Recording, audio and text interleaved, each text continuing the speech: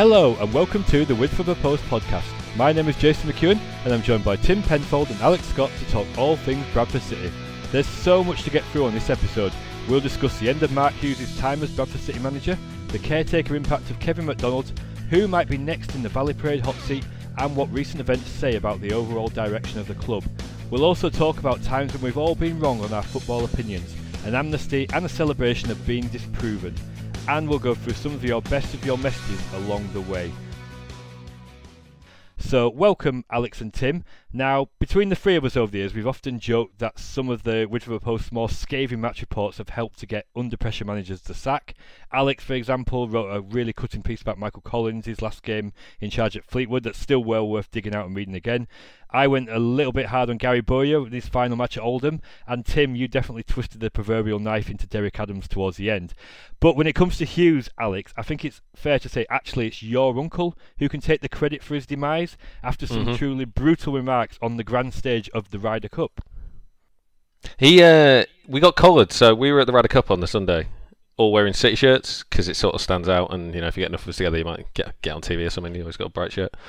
And got collared by this guy who wandered over, said he was from Bradford and he worked for BBC Sport.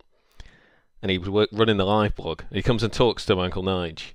And he's just been banging on about how he was sick of Hughes and he wanted him to go. And he'd sort of lost all his patience. And it gets published on the BBC live blog that Nige has lost his patience with Hughes and it's sort of time for him to go. And lo and behold, a couple of days later he'd had it. So there you go. Sort of, not only have I done historically vindicated in that write-up about that Collins performance, I will attest. But it sounds like it runs in the family as well. The width of the post, extended family, twisting the knife left and right. We're a force to be reckoned with. Absolutely, and we will dig out and include the link to the BBC blog where the Scott family do make a really good photo appearance there. So you guys can get hold of that if you want to have a look at it for yourself, and you will see those cutting words that came from Uncle Nige that basically left Hughes in no doubt that the end was nigh. We had nowhere to go. He had nowhere to go. He was done then after that, definitely. Tim, on the last podcast, it was an absolute dream for you because you got to spend it waxing lyrical about Bobby Poynton for basically 95% of it.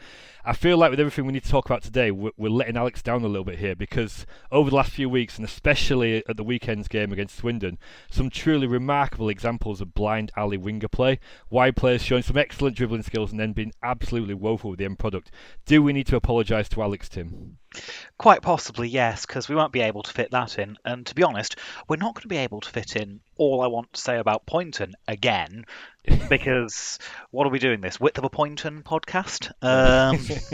You can make your own spin-off, Tim. You've got a shot clock of 90 seconds of Poynton content, and I've got a timer, and as soon as you hit 90, you can't mention him again for the rest of the episode, so use it wisely. I also get 45 seconds to talk about that mazy run from Osadebe that he ran into the box and then screwed it wide from 6 yards out. So we've got an even shot clock. We've got a fair approach, I think. Yeah, that sounds right, doesn't it? Stopwatches at the ready. Okay, so many talking points right now at Bradford City, but we absolutely need to start with Mark Hughes. And after a tough few days that saw back-to-back defeats to Walsall and Tranmere, time was called on Hughes' tenure at the club. It has been a disappointing start to the season under Hughes, with just 3 wins from 11 league games that saw City slump down to 18th in the league. Tim, if I start with you, was this the right decision? I think just about yes. It felt inevitable. We were both at Tranmere on Tuesday, Jason, and it was miserable by the end. Everyone had turned, and it had been fairly well briefed at that point, I think, because hadn't it been in both the Sun and the TNA that Hughes was going if he lost or something like that? So it felt inevitable at that point he was gone. But it's such a drop-off because you couldn't have imagined this as we got into the playoffs last season, and the drop-off has been spectacular, hasn't it? I might have given him another couple of weeks, but he was heading down the direction where I think he'd have got the sack from even the most patient City fans. So yeah, but yeah, it's just surprising how quickly everything's fallen apart this season. It was a bit of a when. It was a when, not if, wasn't it? By the end, I think. Yeah. I because you were both there, but the thing because I watched that game and thought they were. Again, I didn't watch the game the Saturday before, obviously, because I was out of the country. But from what I understand from you guys, they started quite well in the Walsall game, and it all sort of fizzled away, and they sort of lost. And then even again on the Tuesday night against Tranmere, I thought it started all right. I thought it was pretty good to begin with, and then it sort of faded again, and it went out. And I still thought there's something there to give him a bit of time or whatever. And then he walked on the pitch, and you could sort of see it on the iFollow camera, and you could hear the boo as he went to the City crowd, and it was like cacophonous on the mics. And then as soon as I heard that, I was like, ooh, that's probably done it. Was it as loud as it felt like it was from the outside? Loud. Yeah. It felt like pretty much everyone. Well, I'm not a particularly heavy booer, even at the end of games, but it felt like pretty much everyone around was joining in, and also the chance of you getting sacked in the morning were very loud. Yeah. So yeah, the crowd had very much turned. And was it your match report, JC, you were saying, was it at that game or an equivalent game a few years ago when Adams just walked off, right? And this is the downside of that, the other side of the coin, I suppose. Yeah, that was right. It was a couple of years ago and we lost 2-1 to Tranmere, really awful, and the players got absolute pelters at the full-time whistle, and they all went over and it wasn't great. But Derek Adams just went straight down the tunnel and just left them to it. And I always thought that was incredibly poor leadership. You know, you've kind of got to take your medicine sometime, haven't you, as well? And Hughes, to his credit, would have known going over what kind of response he was going to get there, but he still went over anyway. And I think that does say a lot about him. But I think it is fair to say, it wasn't the first time, was it? Obviously, you know, he had a really bad reaction at the end of the Harrogate game, the Walsall game as well, and it did feel, Tim, really, that he'd lost his public, hadn't he, really? Yeah, very much so. Valley Parade had lost faith that the sideways passing was ever going to go anywhere. And so it was very difficult for us to be patient in the build-up because there was no faith that we were going to do anything other than pass it between the centre-backs and maybe to a full-back if we were lucky. And so you get grumbles and frustration there, and then more so when the results aren't there either. And Alex, where has it gone so wrong for him, would you say? I mean, in a way, his career, there's been a lot of successes to his tenure, right? It's not all been wrong. They did all right last year, but as Tim said, it's sort of fallen apart spectacularly. I think some of that was sort of really obvious in advance. You know, we talked about it. I mean, it's obvious enough for us three to get it. It's got to be pretty obvious, right? That, you know, Cook was never going to be as good as he was again last year. The goalkeeper was never going to be as good as he was last year, just through, you know, numbers, you know, regression. And they had to try and find a way to counterbalance that. And I think ultimately the options that he chose to counterbalance that just haven't worked. And some of that's been a bit unlucky. You know, Cook having not just regressing to the mean, regressing far beyond it at the start of the season, missing loads of chances, missing penalties. Patterson coming in, starting one, getting injured, and, you know, just losing key players here and there, and never really being able to settle something. Always been on the back foot from the start. But even with all of that, his plan didn't work, and ultimately he was so tied into it. By the end, he just couldn't get out. Yeah, and there's been a lot of talk about the style of football under Hughes. Felt increasingly, Tim, the real disconnect between what he wanted to do and what the players were capable of. Is that fair to say? I mean, yes and no. You can play passing football in this division. I mean, I think it was Gary Jones quoted on the radio say, you can't pass your way out of this division. Look at Notts County, top. Look at where a lot of the good possession teams in this division are. The ones who are struggling are us and Salford, who have been without Elliot Watt for much of the season. And when you're a possession team, you really need the person deep in midfield to actually set that and set the tempo, because otherwise you go endlessly sideways like we did. So you can do that. There's, you know, even at the weekend, I know they lost, but Swindon looked like a decent, well-coached possession team that just was lacking a bit in depth, really. But we never looked like a well-coached possession team. It was always reliant on the individuals to do something. There was never any sort of pattern to it. It was always, okay, we're going to keep the ball, and then we're going to rely on you to make the runs off the ball and spot the pass and so on, rather than getting that coached into them, which is what happens. A lot of the sort of possession teams at this level, we really quite pre-rehearsed. They'll have a lot of different moves where they know, okay, he's got it there, so I'll run here, and then I'll make the move there, and there'll be someone running there. And so it looks, you know, and you can break down defences that way. Whereas we were relying on the decision-making of our players, and Hughes himself said it, the technique level isn't that much, you know, that's not much different to the top flight. It's the decision-making. And why he was expecting top-level decision-making from Tier 4 players, I'm not 100% sure. But as a result, the decision making was we're going to pass it sideways and we're going to take the safe option and we're not going to make that run. And sometimes it worked, sometimes we had the individual players. When we were playing Walker, Chapman, and Banks behind the striker, for example, a couple of times last season, that looked pretty good. When we had Elliot Watt deep in midfield, that looked pretty good. But most of the time, we amassed possession by never doing anything risky with it, by just passing it sideways and then inevitably not getting any results because we could not break down a defence. I remember when he started, he had this interview relatively early, and it was in the early days when he first brought Gilead into midfield and something, and he said, my job as a coach, I'm paraphrasing because I haven't got the quote in front of me, but you want to try and make decisions as easy as possible for people. Just like make it obvious for the thing that they have to do, so they have to think less and they can just play.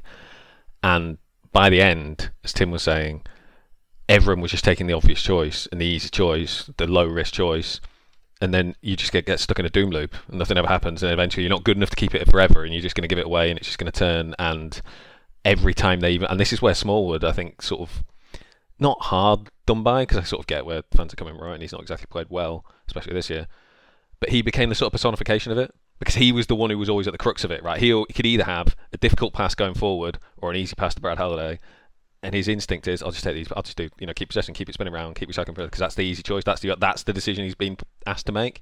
And him making it, he was the personification of the manager, of the style of play on the pitch, and he was the one who had to bear the brunt of it. And it made everything worse. The atmosphere just spiraled. As Tim said, what was your quote, Tim? Like the fans lost faith that the passing was ever going to go anywhere, and it's sort of that. Yeah. It's that pass, isn't it? It's a Smallwood to Halliday, looks forward, doesn't know what to do, comes back, passes to Halliday. Like that's the pass that was his downfall, really. Yeah, and on that as well, Alex, I mean, you've done some really interesting research that you've been sharing us before the podcast in terms of the difference between when games where Bradford City have had a lot of possession under Mark Hughes and games where they've had less possession, and it's quite striking what you found there. I mean, I should say before I go into this is a big assist to Paul Bates, who's a friend of the podcast, who put me onto this a few months ago, was saying, look at our stats when we have loads of possession because it feels like we lose all the time. So I had a look at Hughes has had 72 league games if you include the playoffs. I ignored cups just because you get different division stuff. So the 72 games he's had, it sort of breaks even, Stephen, around the 55% mark. So in half the games we've had more than 55% possession. In the other half we've had less than 55% possession. So in theory, you got more of the ball, you should be on the front foot, you should be attacking, you should be a better team. When we've had more of the ball, so in the games where we've had 55% of the possession, which is about half of Hughes' tenure, we got a point a game. It's relegation form. We've got 33 points from those 33 games. If you start it from the start of last season, so a lot of those points that we actually gained in there to get up to a point a game was, as Tim said, it's in the Elliot Watt sample at the back end of that first season. If you take the Elliot Watt games out, so you start it from the beginning of last season to now, under Mark Hughes, there were 25 games where we had more than 55% possession, and we won 4 of them. Wow. So you 25 games in which we've had more than 55%. So you have more of the ball, you're on top, you've had the possession, you have 25 games, they've won 4. They got 23 points from those 25 games. That is bottom, 23rd, if you extrapolate that over the season. Games in that same sample where they've had more than 55%, where they've been less than 55%, so they haven't had all of the ball, they've sort of been sitting back a bit more, being a bit direct, not keeping it as much. They got 67 points from 34. Extrapolates out to a 91-point season. It's first, the best side in the division. When they didn't have the ball more, they were a much better team. And, the stats is small sample sizes, but, basically, when they have loads of the ball, they're a relegation team. They're not very good. They don't know how to do it. If they don't have the ball, they're very good at that. They can do that, and they're good at it, and they were the best side in the division over the last sort of 12 months in games of that style. And it sort of splits 50-50. It's not like a huge weighted sample. And that was the thing with Hughes. He was so desperate for control. That was my one overarching thing. I was thinking about, like, what was his legacy going to be in my mind. He just was desperate to control from the bench, which I think is kind of a common thing for sort of former great players, especially when you're at low levels. Yeah. Like, you want to control it. Right? How can they be my drones on the field to do the thing that I want them to do? And in his pursuit of this control, of having possession, let's keep the ball, let's do things the right way, it'll come, he became blinded to actually what was the best system to suit the players that he had. Because if you've got Richie Smallwood at the back of your midfield, Richie Smallwood, as proven on Saturday, frankly, can be a fine player at this level if you ask him to do the things he can actually do. If you ask him to be Elliot Watt, it's not his game. You can't do that. And I think if Mark Hughes had been more aware of the limitations of his players, or not even the limitations, the strengths of their players, frankly, who my players are, how can I build a side that helps this team win?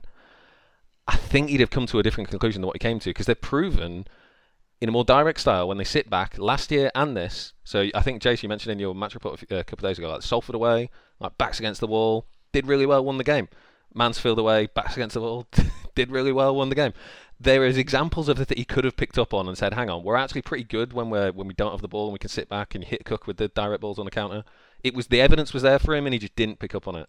And I think ultimately that's the big lesson to look forward. But from his perspective, over the summer, he saw what we were like when we had all the ball and not doing very well, even in the playoffs. We were passing around to no avail. He could have then said in the summer, right, forget possession. Let's just be good, play direct, let's be good, let's do that.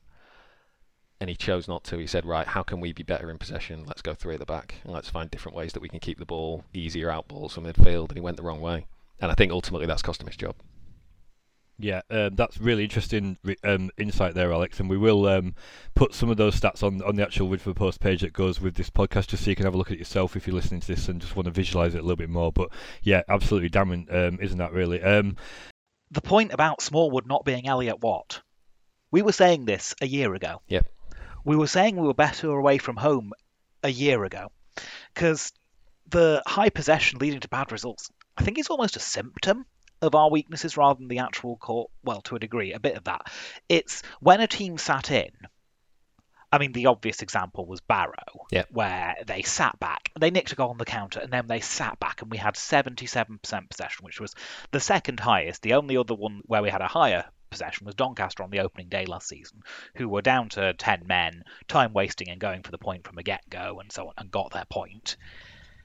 When when teams came and tried to play us, sometimes we would crumble. Northampton's one of them, Orient's one of them, the playoffs is one of them when we tried to sit.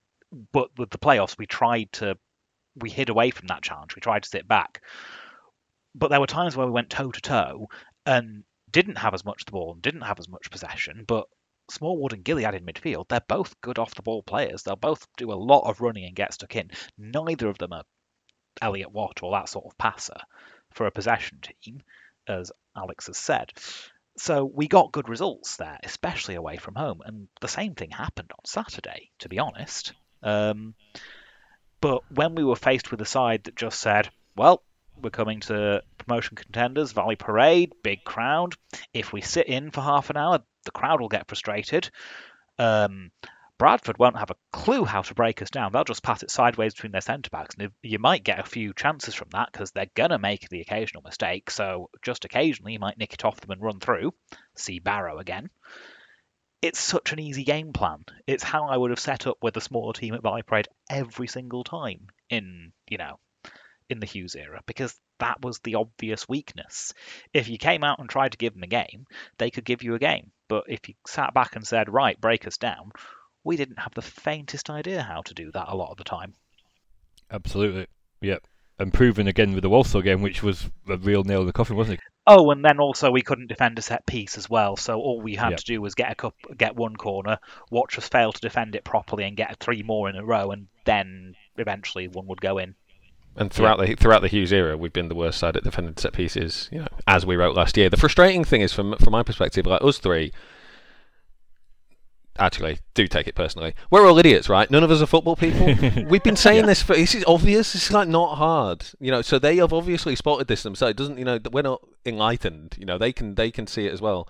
But in the summer, he didn't try and get a ball playing midfielder in. So much so that the only even quasi ball playing midfielder we had in Ryan East, he loaned him out to the conference and didn't replace it. We've got in Kevin McDonald, sure, I suppose, but he's not Elliot Watt either, based on what I've seen. We've invested in more defenders. You invest in a different structure to try and... But none of that solves the actual problem. It's bizarre that that's the decision that they took in knowing what they know. It's just bizarre. And I think ultimately that if you look back on his tenure, like what was the turning point?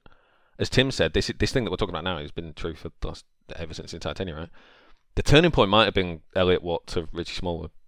If they'd have managed to find a way to keep Elliot Watt and persuade him to stay, and not bothered with Richie Smallwood, would they have got promoted last year? If they'd have had someone in midfield who can actually play and help you unlock a team who sit back, maybe. Yeah, absolutely. And I mean, what was a funny couple of years at the club, didn't he? Where at times he did struggle, but then towards the end under Hughes, he was absolutely outstanding, wasn't he? And it was a real shame to lose in that summer. And he had a brilliant year at Salford last season, where he got a lot of good attention for that as well. So he has been a massive loss, as you say. Keith Bruce tweeted to say Hughes did well at bringing the supporters together after Adams, but I believe he didn't get over the Carlisle defeat, and I don't think his heart was in it to go again for another League Two season. And is that fair to say, Tim, that there is that kind of the devastation that was felt by us supporters, felt by players, felt of the club as well, probably affected Hughes quite a bit as well, as perhaps influenced him this season, because people have said he's not quite looked the same person this season. I mean, it could be. It must be a weird thought to know that the season fell apart and you can pinpoint a substitution one decision that you did.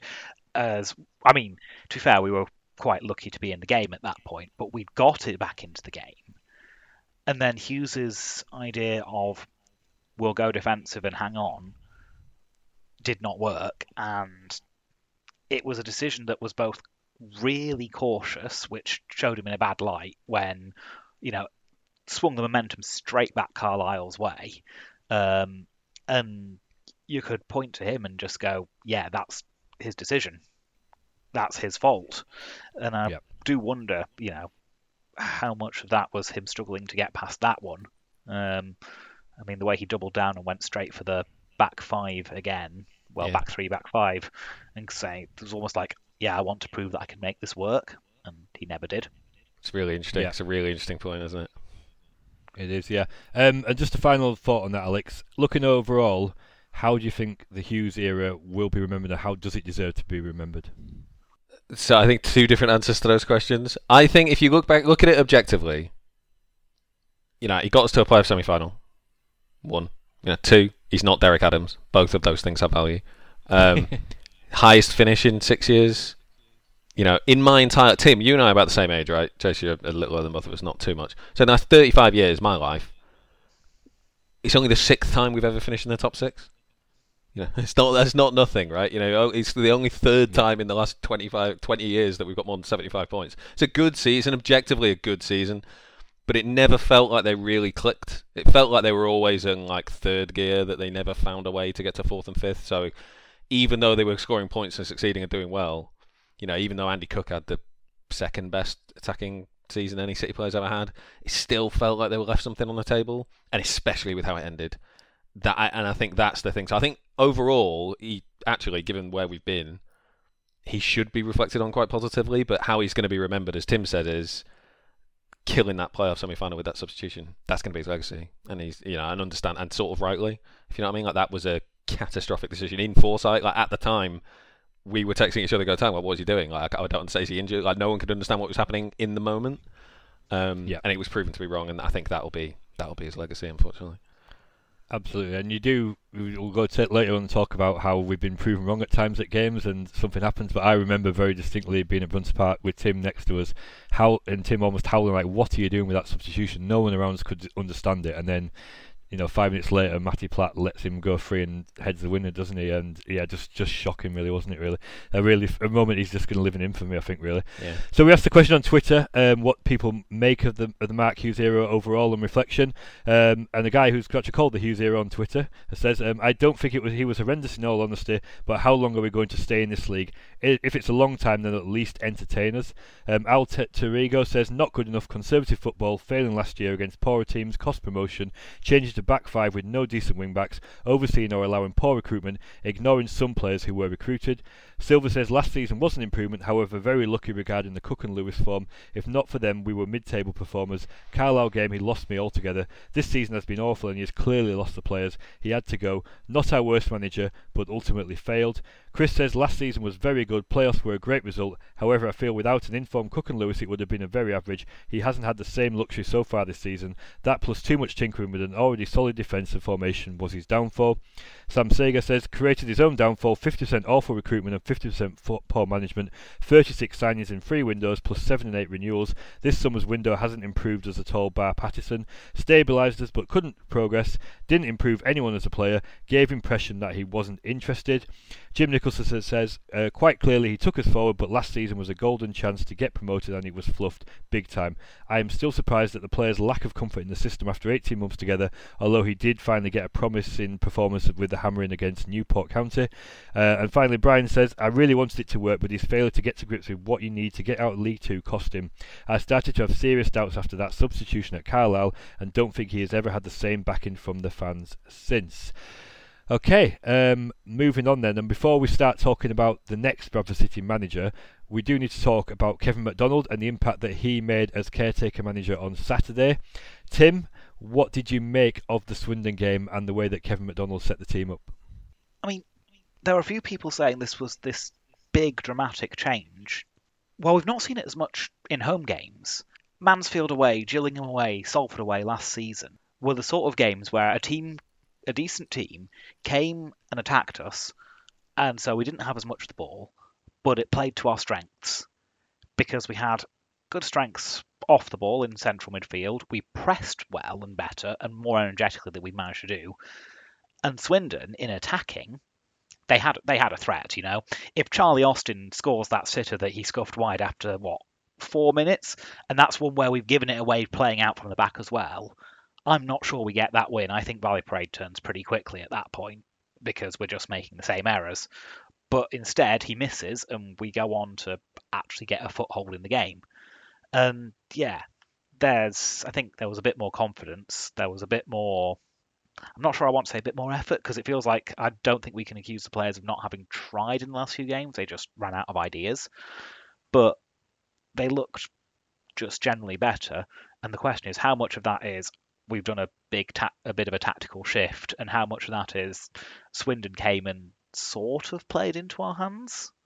Although, again, last season Northampton came and thumped us at Valley Parade. So, teams have come and tried to play us, and we haven't actually done that well against them at times. So we definitely did well in that regard. Plenty of good work off the ball, some good creativity on the ball, Bobby Poynton getting his goal, which I am, of course, absolutely thrilled about, and some pretty, just generally good performances throughout the team. It was very difficult to pick anyone who did badly, The worst performances you go were okay, whereas I think in the Walsall games, the best performances were okay, and that is a big difference. But yeah, tactically, I'm not sure how much of it is McDonald and how much of it is Swindon gave us a bit of room to play, and we could go a bit more direct and occasionally bully them a bit as well. Sort of like it's a double-edged, isn't it? Because you kind of think if that team we'd have played them last week and they'd have come out to play, we might have actually, under Hughes, might have had the same outcome or whatever. But in the same way that Katie texted us as it was happening, if Mark Hughes' manager, Charlie Austin, scores that goal, right, like 100 times out of 100, there's no way that doesn't go in if Hughes is there. And if that goes in when Hughes is there, there's like a riot, right? It's like the boos start down instantly and there's no way out. So given, I think some of it is luck, and I think Jace, you made it. You sort of wrote it really well in your write up that actually they rode their luck quite a bit. Swindon they could have had loads. They could have had like 3 or 4 conceivably. Harry Lewis had an unbelievable save second half.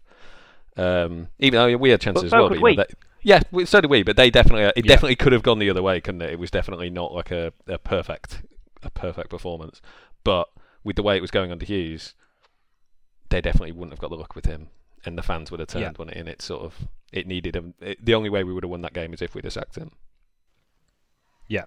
But as what we're saying as well, Alex, so because we talked about Ken McDonald coming in as caretaker, and it did seem a bit of a left field choice, a bit quite random really when the news came through. But he does have that kind of understanding of the mood of the dressing room and where they were struggling under Hughes, and there was a bit of a tweak and approach, and it was made a little bit more simple. And when you're on a bit of a bad run and things aren't going well, and confidence is clearly not there within players, there is a little bit element of back to basics that can just work, can't it, at that kind of moment? Yeah, absolutely. And as Tim was saying, there were a lot more direct balls. They seem to be trying to get the ball wide a lot more. The wingers actually looked like they were influencing the game, which they hadn't really done for a while. At sort of pointing, and I think he said in his post match how important Smallwood is in his eyes, and that is sort of endemic of the problem, right? That Smallwood couldn't, Hughes couldn't play him. He kind of sort of decided that I just can't play him in the way that I want to play. Whereas McDonald's come in and said, right, he can't play himself. Understandably electing not to play himself, and saying like, right, well, Smallwood has to play, and we have to build the side around him. So how do you play when you build the side around him? Voila, here you go. So it's not, as you said, he knows the dressing room. He's got his badges, because I think Timmy he's had injuries and this kidney thing, right, which meant he's had a long time out of the game. Is that right? And he sort of worked with Fulham Youth. Is that the story? Yeah.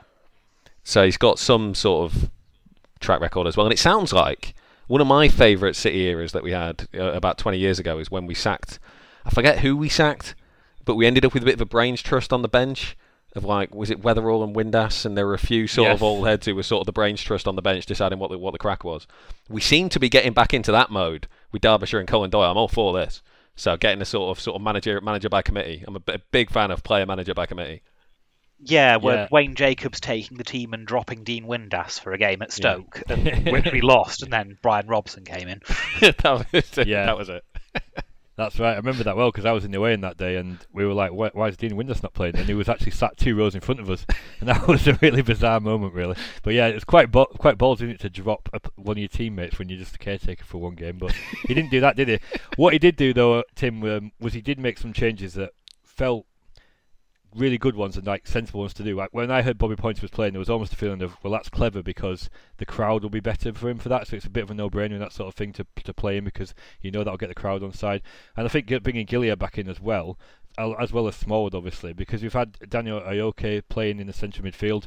He might be a good player one day, but it felt like, what are you doing at this moment, Hughes? Why are you experimenting with this? It's not the time to do it when your job's on the line. And it just felt more like a bit of a classic Bradford City performance, did it really, in terms of a bit of an underdog spirit was there, wasn't it? Yep. They battled hard, they were more direct, they created decent amount of chances, and the decisions worked well. Wilson had a decent game. I don't think left wing is quite his natural position. I think he's slightly better from the right, cutting in, but he had some good moments. Poynton had a very good game. Jamie Walker has played very well recently, and played well again, and the midfield, I think Gilliard was fantastic at times. There was one moment where he chased back a counter-attack, pulled up a brilliant sliding tackle to stop their guy, and then was able to get up and go charging forward through the middle and bring us 30 yards up the pitch and set up an attack. And that's the stuff that at times under Hughes he was a bit cautious in his runs forward, and you just think, no, you've got Smallwood there, go, actually get the ball and dribble forward through the middle, drive through the middle and progress us up the pitch. Because, it actually gave us a bit more of a plan from getting from one end of the pitch to the other.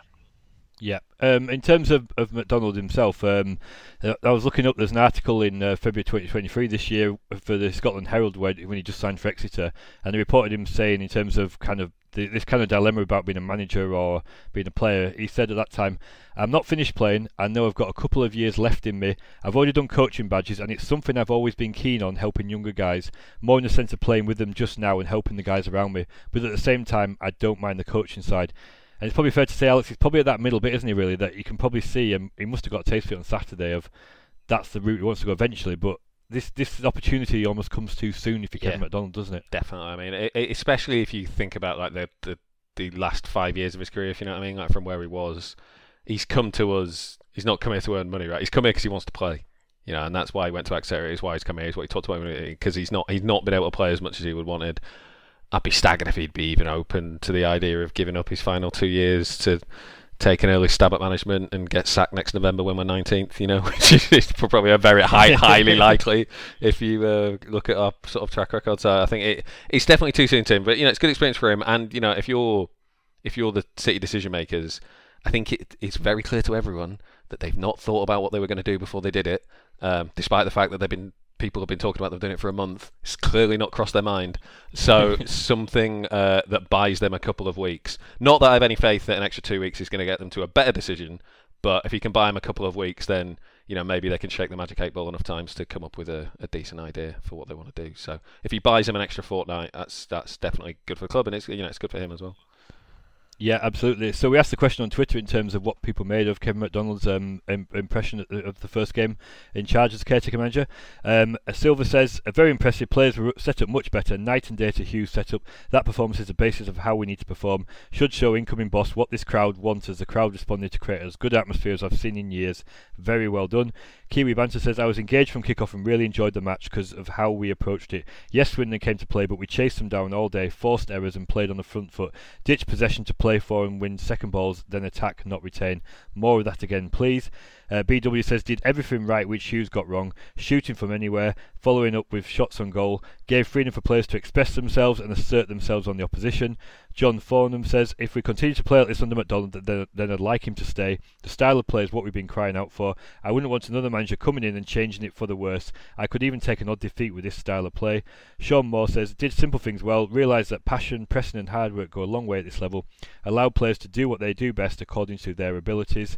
And James says, looks promising, but we can't get carried away. A reaction after a manager sacking was always going to happen. Shouts for him to be giving it full time are premature. And that moves us nicely on to talk about the next Bradford City manager. And it doesn't half feel like we've done this quite a lot on the podcast over the year, guys, going through the runners and riders. But here we are again. Can we just cut and paste the last one and go for a pint? Is that absolutely? Yeah. Just add it in now. That'll be fine, won't it? Before we talk in terms of like the 5, I would say, main contenders, it seems to be at this moment in terms of the bookies. First of all, Tim, if I ask you first, what kind of manager do you think Stefan Rups and Ryan Sparks should be looking for at this moment in time? A good one. I mean, it's quite a difficult point now because Hughes was trying to play possession football. Do you double down and get someone who can play possession football but actually play it, coach it better? Or do you look at the squad and think, actually, Smallwood and Gilead in midfield, no, you'd have to completely rebuild that to play possession football through that midfield and get someone a bit more direct in. And I suspect they're going to go the latter way. But the problem is at that point, we're then sort of switching between strategies again and sort of giving ourselves whiplash from all the U-turns. And it'll be great news for Dane Oliver when he's back if we go more direct again. But probably not brilliant for Ryan East who's out on loan and maybe thinking he might get a chance to come back in. So, yeah, I suspect we're going to end up going for someone who is a bit more direct, to go for the idea that it was the style of football rather than the implementation of that style that was the problem, which I think might be a mistake. But then at the same time, there's, if you're going for someone relatively proven, you're probably going for someone who's going to be, like a lot of the current bookies' favourites, a bit more direct.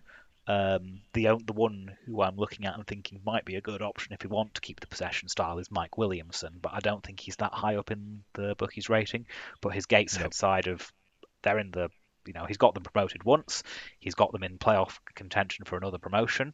He is doing a good job there, and they're playing some really good football. They play proper possession football, well coached.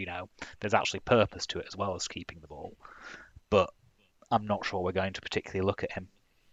Yeah, and it's fair to say we'll go through who are the top 5 in the bookies when I looked at them, certainly today when I was researching this, and he's not in there, so we've talked to him, which is good. And I imagine it's probably one of them guys, in a few years' time, he'll be at another club doing really well, and we'll have had that opportunity and just ignored him, obviously, at this point in time, and we'll be ruining that. And Tim, this is Mike Williamson, centre-half at Newcastle, Mike Williamson. Yeah, it's quite ironic, because apparently he couldn't trap a football at all when he played. He was a proper old school, especially by Premier League standards. Could trap a ball as far as you could kick it, defender, kick it and head it away style one. And he's playing football like he's a northeast Pep Guardiola. Well, I think my instinct of where they will go is whatever the Ouija board tells them to, or whatever coin they flip up comes up the right way. But what it sounded like in the TNA, they've sort of been briefing out that City fans are Luddites who don't like people passing sideways, or whatever that quote was that was in the Parker article the other day. So I think he's definitely out. If he's a pass it sideways guy, that feels like that's a red line. Is that sort of the tenor amongst the local media, Chase? That seems to be the noise, doesn't it, really? That's almost the briefing, isn't it? We don't want someone who's going to do that again. So no passing anymore. Thank you very No much. passing. It's going to be it's going to be the opposite way, isn't it? It's a shame, and if people haven't seen it, it's worth just having a bit of a Google of Gateshead. And they scored an amazing goal recently. It went kind of viral. A lot of newspapers picked it up. It was, I don't know how many passes it was, but it was absolutely fantastic. And to be fair, if you're playing that kind of football, I don't think anyone's going to be complaining with this. So, but anyway, he's not there. The favourite as we speak at this moment in time, the recording of the podcast, is Liam Richardson, who's a guy who lives in Leeds, so he's quite local. He was appointed Accrington Stanley manager back in 2012-13 after John Coleman had his short-lived spell at Rochdale, and he was then caretaker and assistant to Paul Cook, and then took over again when Cook left for Chesterfield. He chose to leave Accrington at that point and to be reunited with Paul Cook at Chesterfield. And for the next few years, he basically followed Cook wherever he went. So he had spells as assistant at Portsmouth and Wigan. Then in April 2021, he became the Wigan manager after a couple of spells as caretaker. Wigan were in a bit of a mess at that point, but he did keep them in League One. And the year after, he oversaw the Latics promotion to the Championship as the champions. He was sacked last November after 6 defeats in 7 left Wigan struggling, and in the end they were relegated anyway. And since that point he's been out of work. And in terms of playing style, I found a quote from the Free Amigos website, which is a Wigan supporters website, and I thought with this quote when I was reading it, it sounds quite good, but it also sounds quite like Mark Hughes. So just see what you think.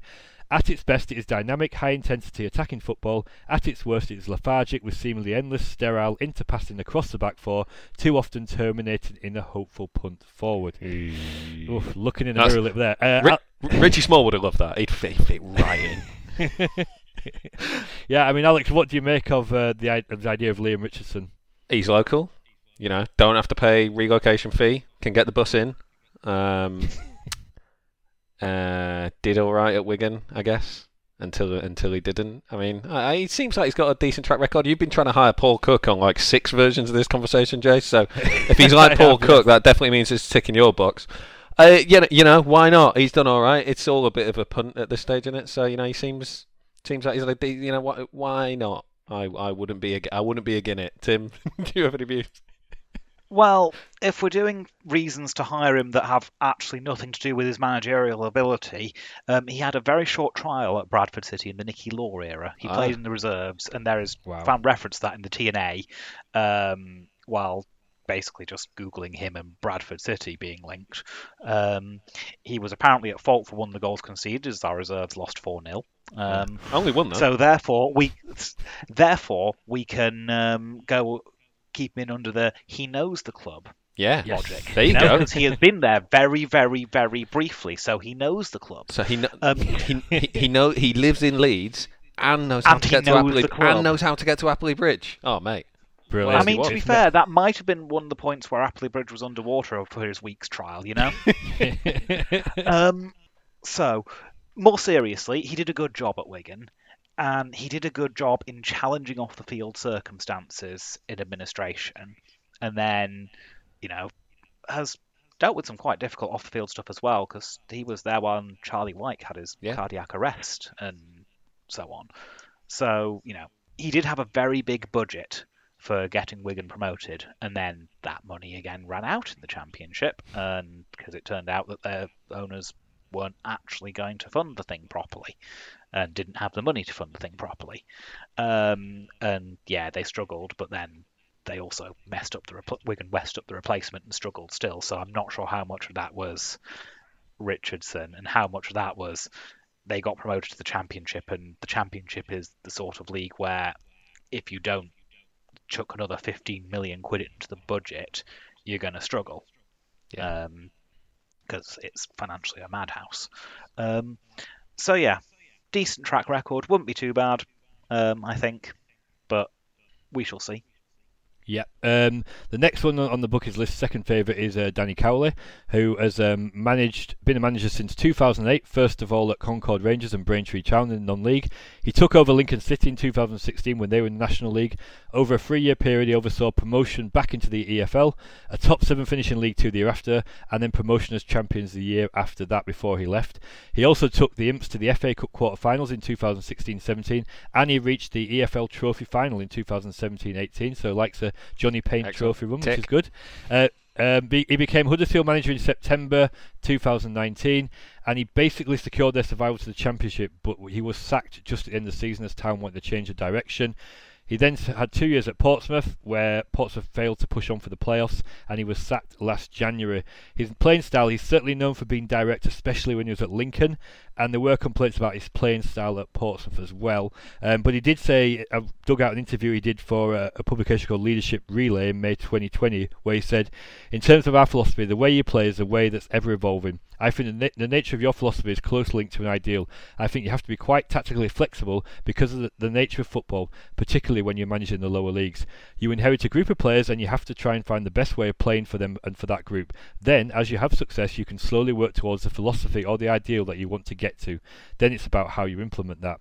Which I think, start with you again, Alex, feels like someone who may come into the dressing room and just carry on what's there for now at least, which has to be a good thing. Well, especially saying we're 3 months from a transfer window and we've just sacked our manager. That's definitely a good thing, right? He's not really got an option to come in and change something, given when they've sacked Hughes. But yeah, I think bodes quite well. He would be the one that would jump out to me as the one who feels like that would be a good hire. He's the one, Tim. He manages with his brother, right? The Cowleys are plural. Is that as I understand it? Is that right?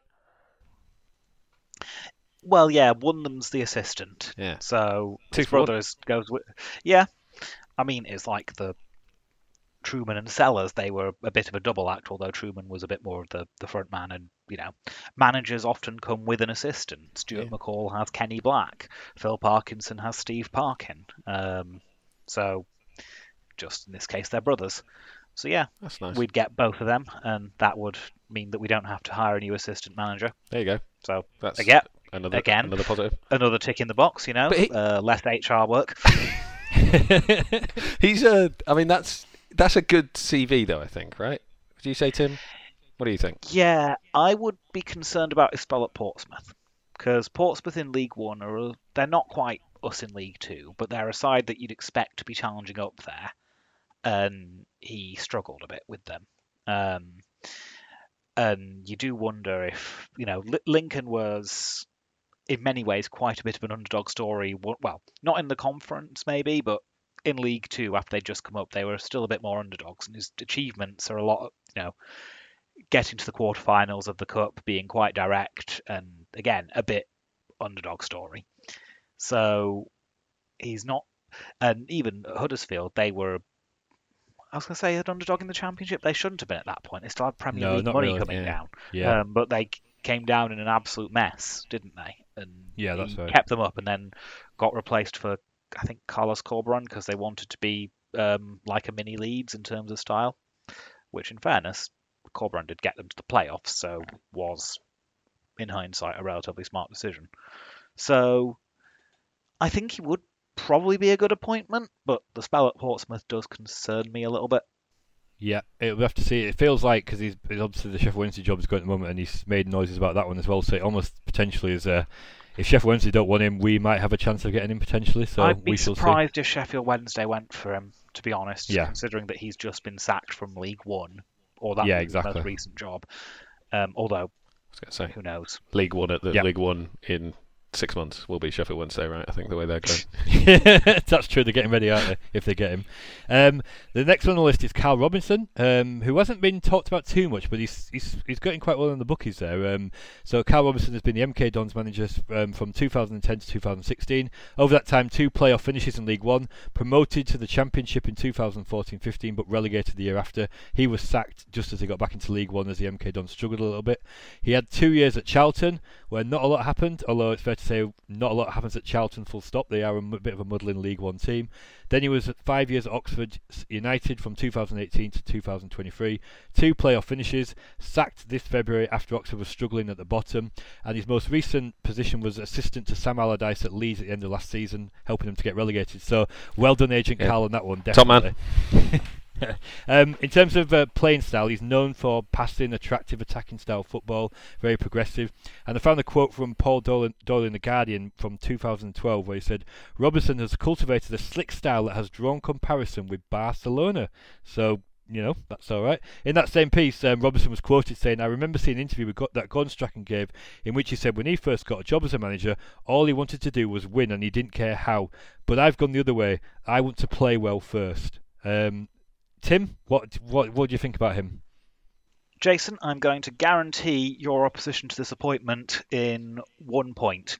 Carl Robinson once got a lengthy touchline ban for insulting Chris Rutis. Oh, And he got the lengthy ban was because it was basically with reference to him being French, so there was a xenophobic bit to it. I don't particularly like him. Also, we always used to beat his MK Dons Absolutely. Yeah. So that's just, how it's like the exact opposite of someone like Tommy Doherty or Jason Kennedy, who we always wanted to sign because they played well against us, and then they weren't actually that good for us. So maybe using that logic, because he was always bad against us.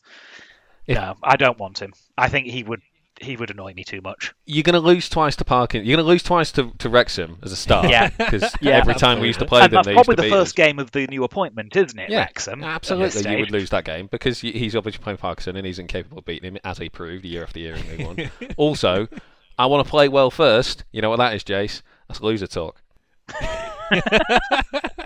That's why he got sacked from Oxford, because he wants to play well first. So, not for me, Clive. Okay, we'll move quickly on. Another name who's been mentioned is Pete Wild, who is obviously the manager of Barrow at this moment in time. However, he's still scoring quite well in the bookies. He has, over his time, has been older manager for 3 different spells, 2 of which were caretaker. During one of those, he managed, as older manager, to beat Fulham in the FA Cup away at Craven Cottage when Fulham were in the Premier League. So, great achievement that. He had 3 seasons at Halifax Town where he did quite well in the league. It's got a lot of money there, but they know quite difficult for Halifax to compete in that. And obviously he moved to Barrow in the summer of 2002. Summer of 2022. Took them to 9th last season and currently 12th in the league. He's a guy we talked about before in terms of run jobs. The last before. 2 podcasts, possibly last 3 managerial appointments, because I think I might have discussed him for the Truman one, the Adams one, and the Hughes one. So it's going to be at some point. It's going to be at the manager one. Maybe we should get it over and done with. No. He is the managerial equivalent of John Spicer. Always linked, never going to sign. Or Kieran Agard. Oh, Billy Sharp, yeah, absolutely. When he was appointed Barrow manager, he did an interview for the Mail, which is a local Barrow paper, where saying, "In the short term, I like to think my teams are high energy, want to win the ball back at the earliest opportunity, and have good structure out of possession to make sure we don't concede many goals. If I can get that right in the short term, in the longer term, we want to dominate the football and be a team that's taking the game to people and the fans enjoying watching the football we put on." Not sure he quite got there with Barrow so far, because they are quite a low possession team. To be fair, though, with Barrow, that's quite a difficult one to actually get to be a dominant team at this level. They're always going to be the underdog, aren't they? Yeah. So, I mean, Alex, there's been a lot of conversation about him the last few days, and I think there's a lot of people saying this could be a job that's a bit too big for him at this point in his career. But what would you think? The callback, I suppose, is to when Tim was saying earlier we were talking about Mark Hughes' failings where teams sat in. He was the manager of the side who had 23% possession and beat us. So he's definitely happy to be out of possession and definitely happy to be defensive. I think he's good at Halifax, right? I mean, the only thing I really know about Pete Wild is Tim telling me that we should hire him as a manager. So I think I've been like Stockholm syndromed in to hearing this so many times, like a Pavlovian. Like, hire him. I'm sure he's good. I hear he's good. I hear good things. Many people are telling me that he'd be a good appointment, and all of those people are Tim. Yes. So Tim, on that, what are your thoughts? Strangely enough, I think he'd be a decent appointment. Yeah, and I've thought that the last 3 times we've appointed a manager.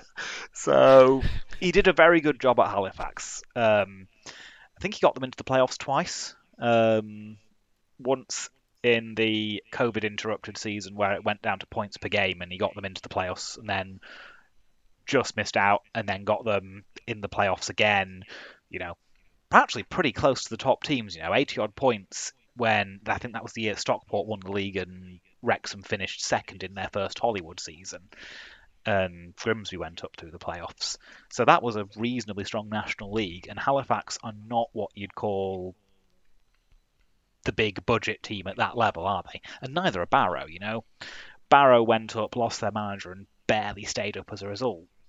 If they'd got their appointment wrong, they'd have probably just slumped back out of the league in the next couple of seasons, because they're not going to have the budget to achieve at this level if they make mistakes. And Pete Wild's done a good job there. They were in contention for the playoffs last season up until close to the end. So, yeah, I think he'd be a good manager. Again, the question mark is, can he cope with, well, like anyone who's achieved a sort of lower level than us, can he cope with the step up to being one of the really big teams in the division, big demanding crowd, etc. But I think on paper he's a good appointment. Okay. Interesting. So the final one we're going to mention, who's fifth on the bookies list at this moment in time, is Dean Holden, another one who's had a short spell managing Oldham Athletic. That was in 2015. I guess like Bradford City, everyone manages Oldham at some point. Yeah, at some point. He was Bristol City manager over the 2020-21 season, sacked in February 2021, so didn't last there for the full season. And he was the Charlton manager, appointed last December, was sacked in August of this season. Again, Charlton not going anywhere. That's a common theme as well.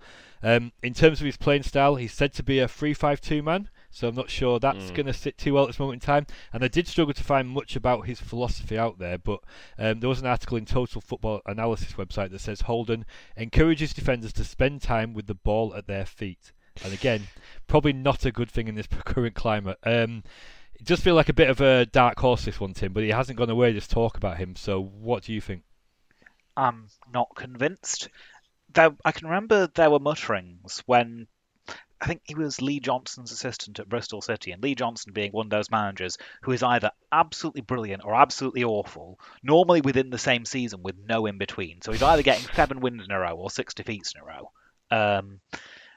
Holden was considered a very promising coach at that point, the sort of one that they're lining him up for the job when Johnson leaves, which is what happened, and then he's not really done anything. And so, Charlton, not done much. There's a few there that haven't done much, and it's been a bit of a mess off the field. But if we're wanting to appointing someone who didn't do much at a club with some off-the-field issues, although not as serious as Charlton's, and a whole bunch of other managers have come in and not done much when they've actually done better elsewhere, I'm not sure. I think that's just a track record for him to repeat what he did at Charlton, really. So I don't think I'd particularly want him. It's very hard to have an opinion of him because he's had such a sort of limited track record. So I'd just be making something up. But if they appointed him, they're appointing him off the same track record, right? It would be a massive gamble. I'm not sure what you'd be basing that gamble upon, other than reading the same article that Tim read about him being groomed for being manager 7 years ago at Bristol. You Google, you can read. I've tried googling him in preparation to this. It's really hard to find out stuff about him. So I don't know. Maybe it'd be good, but who knows? Maybe literally anybody would be good. Yeah, it does feel like such a risk, doesn't it? Because if you appoint him and that goes wrong, you're on an absolute hide to nothing, aren't you? Really, there's not, it's got to go well, otherwise it's going to go really bad, isn't it? If you're Ryan Sparks and Stefan Rupp, well, they're the contenders, and we put the question out there on Twitter in terms of who people would like to see as the next Bradford City manager. Got a fantastic response. Nick Clifford says, no one that has really mentioned so far has grabbed my interest. Probably Pete Wild, but not managed a big club before. Could be a step too soon, which is something we just said before. James says, I just want the managers to come in and try and entertain, get shots off crosses and wingers. All fans want his players giving it their all and trying to have a go. If a new manager gets his tactics, style of play and identity, it will all follow. Del Rio says, if we can give McDonald a chance for a little while, it could be win-win. Yesterday was a clear example of how knowing the situation can be advantageous. Other managers would impose things and with their own team. Starting from scratch would be a concern. Rob Slater says anyone who plays on the front foot, aggressive attacking football, creates lots of chances, gives youth a chance and gets the potential of the club being a sleeping giant. Michael Brett says McCall for a fourth stint, obviously. We didn't mention him, but yeah, it's a good point. Probably going to lose his job at Sheffield United soon because I'm sure Heckingbottom is, so yeah, maybe. That's another one. Not good, is it? As I said, number 1, Nathan Jones. Another one we've not mentioned, but I think for obvious reasons. Number 2, Danny Cowley. And number 3, Williamson, Tim's man, in that order. BW says Carl Robinson or Mike Williamson. Feel it'll be Dean Holden though. And the outsider says, don't need any of them, all failed one way or another, need an experienced assistant for Kevin McDonald who will allow him to carry on his desire to make up for the lost time in his career and who shares his ideas and vision for the game. Think of Trevor Cherry and Roy McFarlane's success, and that's related to the 80s when we had Trevor Cherry as a player manager at Bradford City. So yeah, we shall see. I guess and I look forward to you guys to us doing this again in 6 months' time when we talk about next. Well, I mean, we definitely make sure that we save this recording so we don't have to bother next time, because I'm sure. If we can just sort of record a few of the names again, and I can just sort of splice them over the top, and just see which ones I can fit to the general profile. And the benefit of sacking a manager in October is it's not too soon to sack him again in April. So you've still got time to sack him again, which is the real positive of doing it so early. Jace, who would you hire? Gun to your head. Probably Danny Cowley, but I wouldn't be particularly excited about it. Yeah. And I think that's the problem. It's not a very exciting list time, is it? I played on that bookies list of stuff, which I assume is where the big database of managers to hire comes from for clubs like ours. I don't really want any of them, so I don't know. Danny Cowley, I guess, is probably the least risky, but I don't really want any of them. The campaign for Mike Williamson starts here. Absolutely. He's going to go somewhere and be great, and it just won't be us, and we'll look at it and go, yeah, we should have appointed him, like the numerous times we could have appointed Chris Wilder when he was at Halifax. Exactly. Can't be passing. You can't be bringing people to pass. Nope. Moving on then, and we did plan to talk a bit about the off the field stuff at Bradford City and what's going on there, and we do want to touch on it a little bit, but I think as we go into this, it feels like it needs almost its own podcast on its own because there's so much to talk about here. But I think just briefly, it's worth talking about a bit about the direction of the football club, because I think there has been a bit of a narrative since the Hughes sacking, definitely in the local media and certain outlets like the TNA, to put all the blame on Mark Hughes for what has gone wrong and to really kind of stick the knife in. I think that the match report that Simon Parker did at the weekend for the Swindon game is dripping with it's a bit of a hatchet job, isn't it, on Hughes, really, let's be honest. It's really going for him on that one there, and I don't think that's fair, because I think there's a lot of other problems at the football club at this moment in time that go beyond that. And I think just as a starting point, Alex, when Bradford City play Wrexham in 2 weeks' time and Phil Parkinson returns, it's likely he's going to be coming up against the 10th different permanent managerial appointment at Bradford City since he left 7 years ago. We talked about before, I've written about the Father Ted analogy, saying mass all the time. We're always changing manager. What is it about this time that thinks it could be any different? It's not going to be any different. Of course it's not going to be any different. What are you talking about? It's the same. I have a graph that I always put out on Twitter every time we sack some manager that I've had going for about 4 years. We've had, in the last 35 years, mine and Tim's entire life, plus one for Tim, one manager's had more than 3 seasons, and it's Parkinson. My entire life.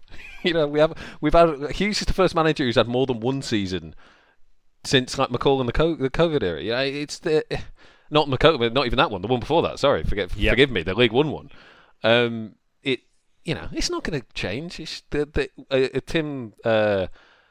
Tim's mate Mike Williamson is also being plugged by your man Ali Maxwell from the Not the Top 20 podcast, who talks a lot of sense, though he's quite aligned with Tim on a lot of things, which makes me quite wary. But he said, you've got to get yourself off the managerial carousel, and Mike Williamson is the guy that you do. He's a good way to get off the carousel for clubs in League Two without a manager. Thing is, if you had the wherewithal to get off the carousel, you wouldn't be on the carousel in the first place. The reason that you're on the carousel is because as a club you are not capable of taking long-term decisions, and you're not capable of making the right decision when you take a short-term decision. So you're on the carousel. If anyone at the club had the strategic forethought and planning and considered analysis to think, maybe let's do something that doesn't end us up sacking someone in a year's time, we wouldn't be where we are. So that is inevitably what they're going to do. I think they've sacked the manager now in the short term because they're desperate for a reaction, because they don't want to accept the reality that they've invested in a squad that's not going anywhere this year. Sack the manager, that'll fix it. Therefore, and if the manager fixes it, then it's not us who've hired all the wrong people and have set up a structure that doesn't work and come up with a strategy that makes no sense. It's the manager. Because I can't face the reality that we're running a club where we don't know what we're doing. So you sack the manager, you do the same next summer, it's not working, sack the manager, because you don't want to accept. The only way you can get off is by doing something radical, like Tim says. Give it to a young manager who doesn't have a track record, who plays a new style, and say, actually, it's a 2.5-year project. And then we're going to get off the carousel, we're going to invest in a young manager, and we're going to go from there. They don't have the wherewithal to take that decision. Because if they did, we wouldn't be here. Absolutely, and totally agree. And Tim, on that, I mean, one of the things that's been the last few years, been massive debate we talked about a lot, is recruitment and the issues there, and they have tried to make changes there, and obviously bringing Stephen Gent in as head of recruitment. But as we talked about in the last podcast, completely not aligned really with what Hughes was trying to do. If you are thinking differently, What are you thinking in terms of the role of Stephen Gent here, and what happens here from a manager point of view? I mean, it's basically a case of double down on Gent or not, and if not, then we're doing what we did with Lee Turnbull and getting rid of him because Derek Adams said so. I think it goes back to Alex's point on structure. I don't think the structures are in place. I think we are just hoping that the manager will change things like Phil Parkinson did for us, not putting the structures in place to make it easy for a manager to succeed. Recruitment wise, we seem to have recruited two different squads over the summer, one for 3-5-2 and then scrambling at the end, another one for 4-2-3-1 with some wingers. And even then we ended up with probably one winger too many when we needed a big striker to cover for Oliver and Cook while they were injured. So, yeah, it just seems not at all joined up thinking. And it does feel sometimes like there's a void at the top. Ryan Sparks has been very quiet in the press since he had that podcast interview where he said that there was, he said something about how we weren't getting any owner funding from Rupp at the moment. And it was a point about how this is a good point for us. We'd increased commercial revenue quite significantly. Our marketing and commercial team is working again after Rahich gutted all the goodwill among sponsors and we lost a load. So, that's a good thing, but because it was seized on as no owner funding, that is one of the things that is being used to attack Rupp, the lack of investment, the bit of a void at the top, and that means that there's the only person speaking on behalf of the club has just been sacked. If Stefan Rupp really isn't speaking, fair enough. He's got, I don't think your article was pretty spot on, Jason. He never really wanted to be the main person owning a football club. He wanted to be the person in the background who occasionally provided money and watched the investment grow. But then if Ryan Sparks isn't speaking either that much, there's a void again. And in that vacuum, people are just going to say, opposition will grow, especially when the on the pitch stuff isn't working. And off the pitch, things do seem to be improving quite a lot. The club seems, with the exception of the badge problem, generally a bit smarter, a bit more competent. But the football structure just still isn't there. We brought in Hughes and Gent to sort that, and it hasn't worked. So, do we just go, right, let's keep the structure we have and just hope that we make a better appointment? Or do we have to think about a director of football and a better structure that way and get that appointment right? And I'm not sure I have that much faith in the club to get these appointments right, especially considering the track record with Ryan Sparks is the managerial appointment is just we're going to go as the opposite of the last one a lot of the time. Yeah, absolutely. And on that, I mean, the director of football point, Alex, that is probably the key question, because it was something that was discussed a lot in the wake of Derek Adams losing his job.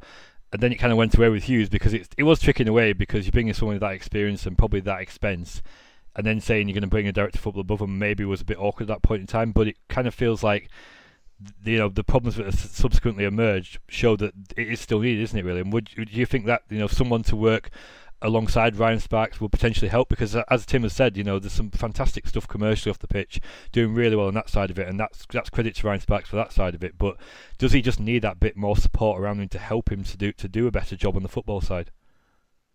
I mean, I don't know Ryan Sparks. I've never met him, never spoken to him. As Tim says, seemingly, former comms director, seems that the club off the field is doing really well. If he was capable of being good at all those things, and was also so bright as a football mind, he could be in charge of the big strategic footballing decisions of a multi-million-pound football club. That would be amazing. I can't think there are many people in the world who have both of those skill sets at the same time, let alone someone who was at the club when these decisions were made. Right, so it would be a massive coincidence if he were to have both those skill sets within him at the same time. And it's sort of asking too much of him to expect him to do so. So having more people who understand football, making decisions about football, I would suggest would be a sensible approach. However, it's just planning. They don't plan. You can look at it. You can just watch. Look at their actions. They came out and said they sacked Hughes because the fans turned, and then they've given the caretaker manager to our central midfielder, who's had to drop himself, despite being one of our better players, because they didn't have a plan. They've been talking about sacking him for a month. We've been talking about it that he's about to get sacked for a month. They lose one game away at Tranmere, they sack him, and I don't know, give it the central midfielder, because they don't plan, they don't think, And if that's the state that they're in, you're just having someone whose job it is to be like, right, like at Brighton, our manager gets poached, Let's just hire a better one in 2 days because we've actually thought about it in advance and have got a plan and have talked to an agent and we sort of know what we're going to do and we've got a style that we want to play. Like having someone who can just be, this is the plan, if something happens and can continue to plan. Expecting Ryan Sparks to do that as well as all the other stuff he's got to do, it's like massively unrealistic. So whether it's a director of football, I don't know, I'm not a football administrator, whoever it is, whatever the title is, someone whose job it is to just decide where we're going. On the footballing side of things, sounds like it would just be massively valuable because it clearly doesn't exist at the moment. Yeah, absolutely. So we put the question out there on Twitter in terms of what people make about the way the club has been run at this moment in time. BD6 Banter says, a good CEO appoints the football staff, then provides for them. Easy to have hindsight, but we moan like hell when Rahik got massively involved in actual football decisions. Easy targets as nobody actually sees what they do until they're rubbish, which Sparks isn't. Harry says, 2 dimensions, financial and football-wise. The former, yes, credit to Sparks for running a financially sound business and increasing revenues. The latter, no. Need a director of football and less scattergun approach to recruitment. The gap between us and Barnsley and Rotherham and Huddersfield is big and growing. Nick Clifford says, better the devil you know with Rupp. Could he put more money in? Yes, of course he could, but he would always make sure we have a top 7 budget, so it's a case of getting the football decisions right and we could be successful. Michael Brett says, I'm willing to give them a pass for now. I do feel that Hughes was a little too detached, carried himself like a retiree that begrudgingly was forced to be captain of his local golf club because his wife was sick of him sulking around rearranging his DVD collection. Interesting analogy. James says, think we need someone to come in and be in charge of football decisions at the top. Rupp and Sparks don't seem to have to be knowledgeable enough on that side of things. H says, I think we mainly need a director of football who can make sure our recruitment coach and management is spot on and suits the style of play fans can get behind, with a manager who will play a good brand of football similar to what we saw at the weekend. The foundations are there, but things need tweaking. Lancaster Banter says, recruitment department a bit suspect. It'd be easy if the fans knew the process at the minute, as all we know is Gent is in charge, but does the manager have final say? Does the manager ask if he can watch people he wants, or does Gent watch players and point them out to the manager? And Ewan Miller says, missing a director of football, someone who takes football decisions out of the CEO's hands, with manager and recruitment reporting into them. Right, final thing I want to say, and hopefully was be a bit more of a light-hearted end because it's been quite a heavy hour, I think it's fair to say, is kind of talking about moments where you've had a football opinion about Bradford City and it's been proven wrong quite spectacularly sometimes. And the inspiration for this comes from you, Tim, and the experience that we had last week at Tranmere with our good friend Gaz Walker, who does lots of great stuff for Woodford Post as well, a really valued member of the team, and the way he reacted to when just before Bradford City equalised. So, Tim, if you want to tell the story. Yeah. So we're on the attack and we've got a corner, and Adam Wilson takes it short to Brad Halliday, who has got himself into some space for a cross at the edge of the box. And short corners often get this reaction, but I can't remember the exact words. I think one beginning with F was in there somewhere, but it was generally just general despair that we were taking a short corner. At which point, Halliday swings over across, Cook buries the header, and we spend the rest of the game taking the piss out of him for that incredibly quickly disproved footballing opinion. So, yeah, the joys of being proved spectacularly wrong instantly. I've done this as well.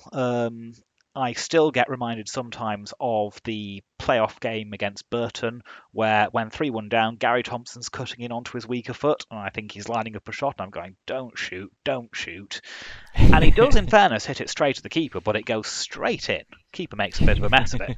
And I was reminded of that by some of my friends for a while as well. Yeah, absolutely. Closest one to that, the Mark Yates at Chelsea.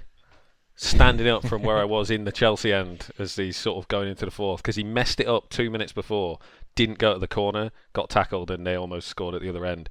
Literally standing up in the Chelsea end to scream, corner! Really loud as he cut inside, passed it into Stead and scored. That was, it standing out amongst a lot of Chelsea fans as well. That was suboptimal. That's brilliant.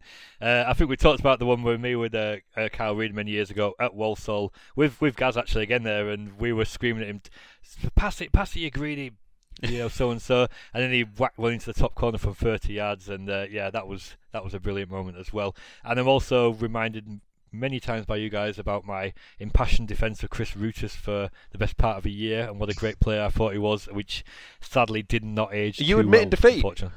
You admitted defeat on Chris Rootis. I mean, again, there's a whole podcast we could do about kind of the way everyone conspired against him and the dark forces at play that were there stopping it happening. But yeah, I guess. The dark forces him not being very good and being mugged by that Preston striker one time? Exactly, it's not fair, when people do that, take advantage of inept play. Just not good, is it? He was on the pitch at that Chelsea goal, right? I think he was one of the biggest wins in the last 20 years. He was right there, right at the end. Absolutely, making the difference. Yeah. Absolutely getting over that line, wasn't it?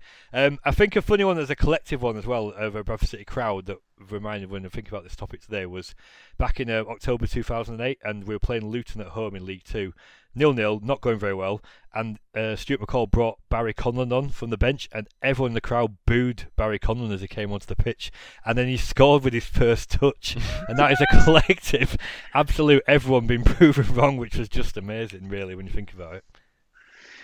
Yeah. I'm going to drop my manager's manager now, because he's got a promotion since then, but again, going back to the Chelsea game, he's a Chelsea fan. He texted me game over at 1-0 in that game and was therefore proven wrong over the course of the rest of the game, which was a good one.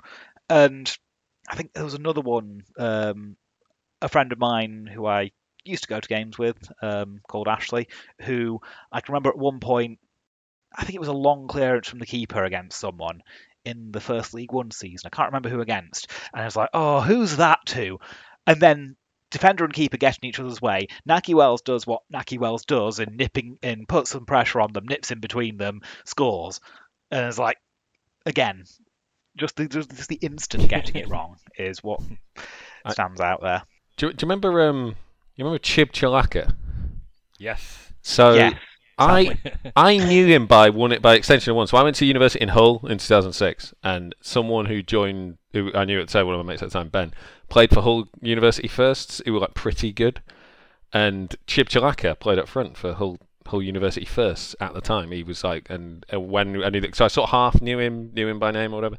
Sort of he was relatively known, and that yeah, and he whenever he signed for City, it was like, was that Taylor? I forget what era he ended up signing for City. Yeah. And then I was like, I bloody know that name. And I text my Ben, but he used to play with you, right? And he was like, he's the best player I've ever played with. Like, he's going to be, I really think he's going to be really good for you. And I was like, right, here we go. I know this guy. If he comes on, I can sort of just put it around the crapping. I know this guy's going to be really good. This person I played with, he's the best. Ben is the best player I'd ever played with. And he said he's the best player that he's ever played with. So he's definitely going to be really good. And needless to say, was not the best player that I've ever seen in that thing. So yeah, so really got everyone within earshot of me hyped up that this kid, we've unearthed one here, and it's potentially the worst sub appearance I've ever seen. Yes, he was not good, was he? So that's not great. We put the question out on Twitter, so I think it's worth just going through some of these because there are some brilliant responses we've had in terms of when you've been wrong with a football opinion related to Bradford City. Rob Hunt, actually not quite Bradford City, but it's certainly got a link. Watching the Everton game once when Peter Bakery lined up a shot from 35 yards. Don't be an idiot, I shouted just as he absolutely lamped it into the top corner. Kiwi Bantam also says, thought Graham Lee was destined to captain us to the League 2 title in Stuart McCall's first spell. Instead, he was bang average, cost us goals and went missing at the back end as we tailed off to mid-table. Yes, I think we all thought that for early days. I remember thinking he was incredible, wasn't he? Chris says, thought McLean was going to push us to the Championship after Wells was sold. Got that one very wrong. I think we all did. I was on the right side of history, historically. I can unearth the transcripts. I never thought that was going to work. You've got the tapes, that's good. Paul Garside says, I thought Alex Jones 2017-ish was going to be the real deal. This was on my list. Yeah. I still deep down think that he's just a good run of form away from making it in the Championship. Always rated Alex Jones. I wonder where he is now. I dread to think. Certainly not on the verge of the Championship, put it that way. He was on my list of players like that. I still sort of think a couple of sub-appearances he might break through. Do you remember Jack Compton? Yes, left winger in that sort of really rubbish team that we beat. We almost beat Leeds and lost, I think, in the cup. Is that right? Yeah. That sort of Dave Sires team. Always loved a bit of Jack Compton. Still might make it. We could almost do like a nearly team one time of like 11 of players who nearly were absolutely brilliant. Obviously, Rutus will be the captain. Goes that saying. This is some definition of nearly brilliant that I'm not aware of here, Jason. Nearly's doing a lot of work. Now this was a good one from Michael Brett. He says, I genuinely felt that Stephen Warnock, when he was on loan from Liverpool in the early noughties, would be out of professional football within a few years, especially when I compared him to his fellow Liverpudlian, Tom Kearney. And of course, Warnock went on to have quite a career, including playing for England. Didn't we play Warnock in central midfield when he was a left back? Yes, we did. Good which management. was, considering we actually had 3 left backs in that post-administration side. We had Myers, Jacobs and Emmanuel, who could all play there. It was like, and we were short in midfield because Kearney had got injured. And then so like, let's sign a left back to play in midfield. But yeah, if you'd said which of our loanees is going to go play for England from that season, and you said that one of them would, it would have been Michael Proctor in my head, which Absolutely. shows how spectacularly wrong I'd have been on that one. Yes, that's another one, isn't it? And the link on that one, Sam says, this is a belt to this one. My dad, brother and I had a bet in 2002-3 season on which young player would play in the Premier League. His dad won because he picked Simon Francis. Yep. His brother went for Matt Bauer, and he went for Lewis Emmanuel. Although just say, Lewis did play in the Championship, so he did nearly get there, didn't he? But yeah, that's not the horse to back in that one, is it? Simon Francis was good. That was the good bet by whoever it was in that family who got Simon Francis. That's a good shout. Yeah, he did. I'm surprised it took him so long, to be honest. Yep. Rob Slater says, thought plenty of players were better than they ended up being, but not really the other way. Although having given Alex Gilliard a hard time, he's changed my opinion. The Hughes era says, I despise Eddie Johnson with a passion and spent his whole City career moaning about him. He scored a brace against Crewe and I got pelters that day. But still can't believe we lost Windass and got Johnson. Biggest downgrade of all time. H says, in recent memory, I thought Sean Scannell would be our best player and key to getting us promotion to the Championship. So as an ineffective winger, he's obviously in my sort of stable as Sean Scannell. But I think there was... Am I getting my years wrong, Tim? Because I thought we had Clarence Seedorf's nephew or something at the same time as him. We did. Distant cousin, I believe. Distant cousin, yeah. He was the one I really liked because I saw him as a sub appearance and he was like proper blind alley terror. You never really saw him again. So he was the one I was really sort of in behind. Was it Sherwin Seedorf? Sherwin Seedorf, last spotted at Motherwell in 2021 and hasn't really played since, according to Wikipedia. Disappointing. Not great. No. And H on that one as well, the Sean Scannell one. He said that he didn't learn his lesson because the year after he thought Zeli Ismail would also be that player who'd take City on. So again, another one wrong. Ollie, who's been a friend of the podcast, who gave us that great content last time about Donovan Ricketts, he says he put a bet on Ross Hannah to be the league's top scorer when we signed him. I was convinced we'd unearthed a gem. When we signed Ross Hannah, he had comfortably outscored Jamie Vardy in the same division, who's only about a year older than him. Wow. Yeah. Maybe he should have gone to Fleetwood. It'd have all been different. he from memory, he got a bit unlucky that Parkinson came in like just after we signed him, right? Who clearly like looked at him and one day was just like, nope. But if we'd have kept the old manager for a while, he might have been able to carve out a league career. The big problem he had was we signed Naki Wells the same summer. Yeah. And Naki Wells was everything Ross Hannah was, but much better. Yes. So I think we'll put Ross Hannah up front in our nearly 11, basically. Yeah. I think he's there. Ollie also says that when he said, why is he shooting from there, which was shouted at Stephen Darby just as he was taking aim against Burton in the League Cup game. So that's another belter one there. That's another one there.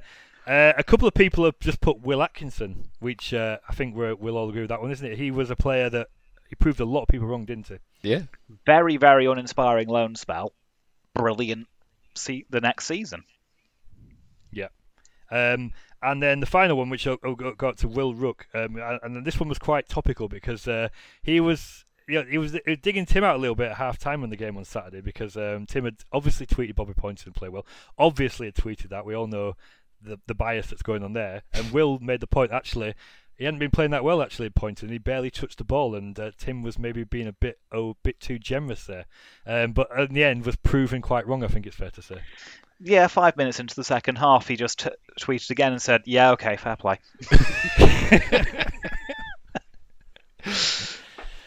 So yes. Anyway, we'll end it on that. But that was good fun, and thank you everyone who's tweeted in. Thank you everyone who has been listening to us. We do really appreciate the support that you give us. As ever, we'll continue to do what we do on Wid for the Post over the coming weeks. Write about the new manager, whoever that may be, and the first few games of the season. And we'll try and do a podcast in November time. Obviously, Tim's got the baby on the way, so we'll see when and how we can do that. But we'll certainly try to do one. But as ever, thank you so much.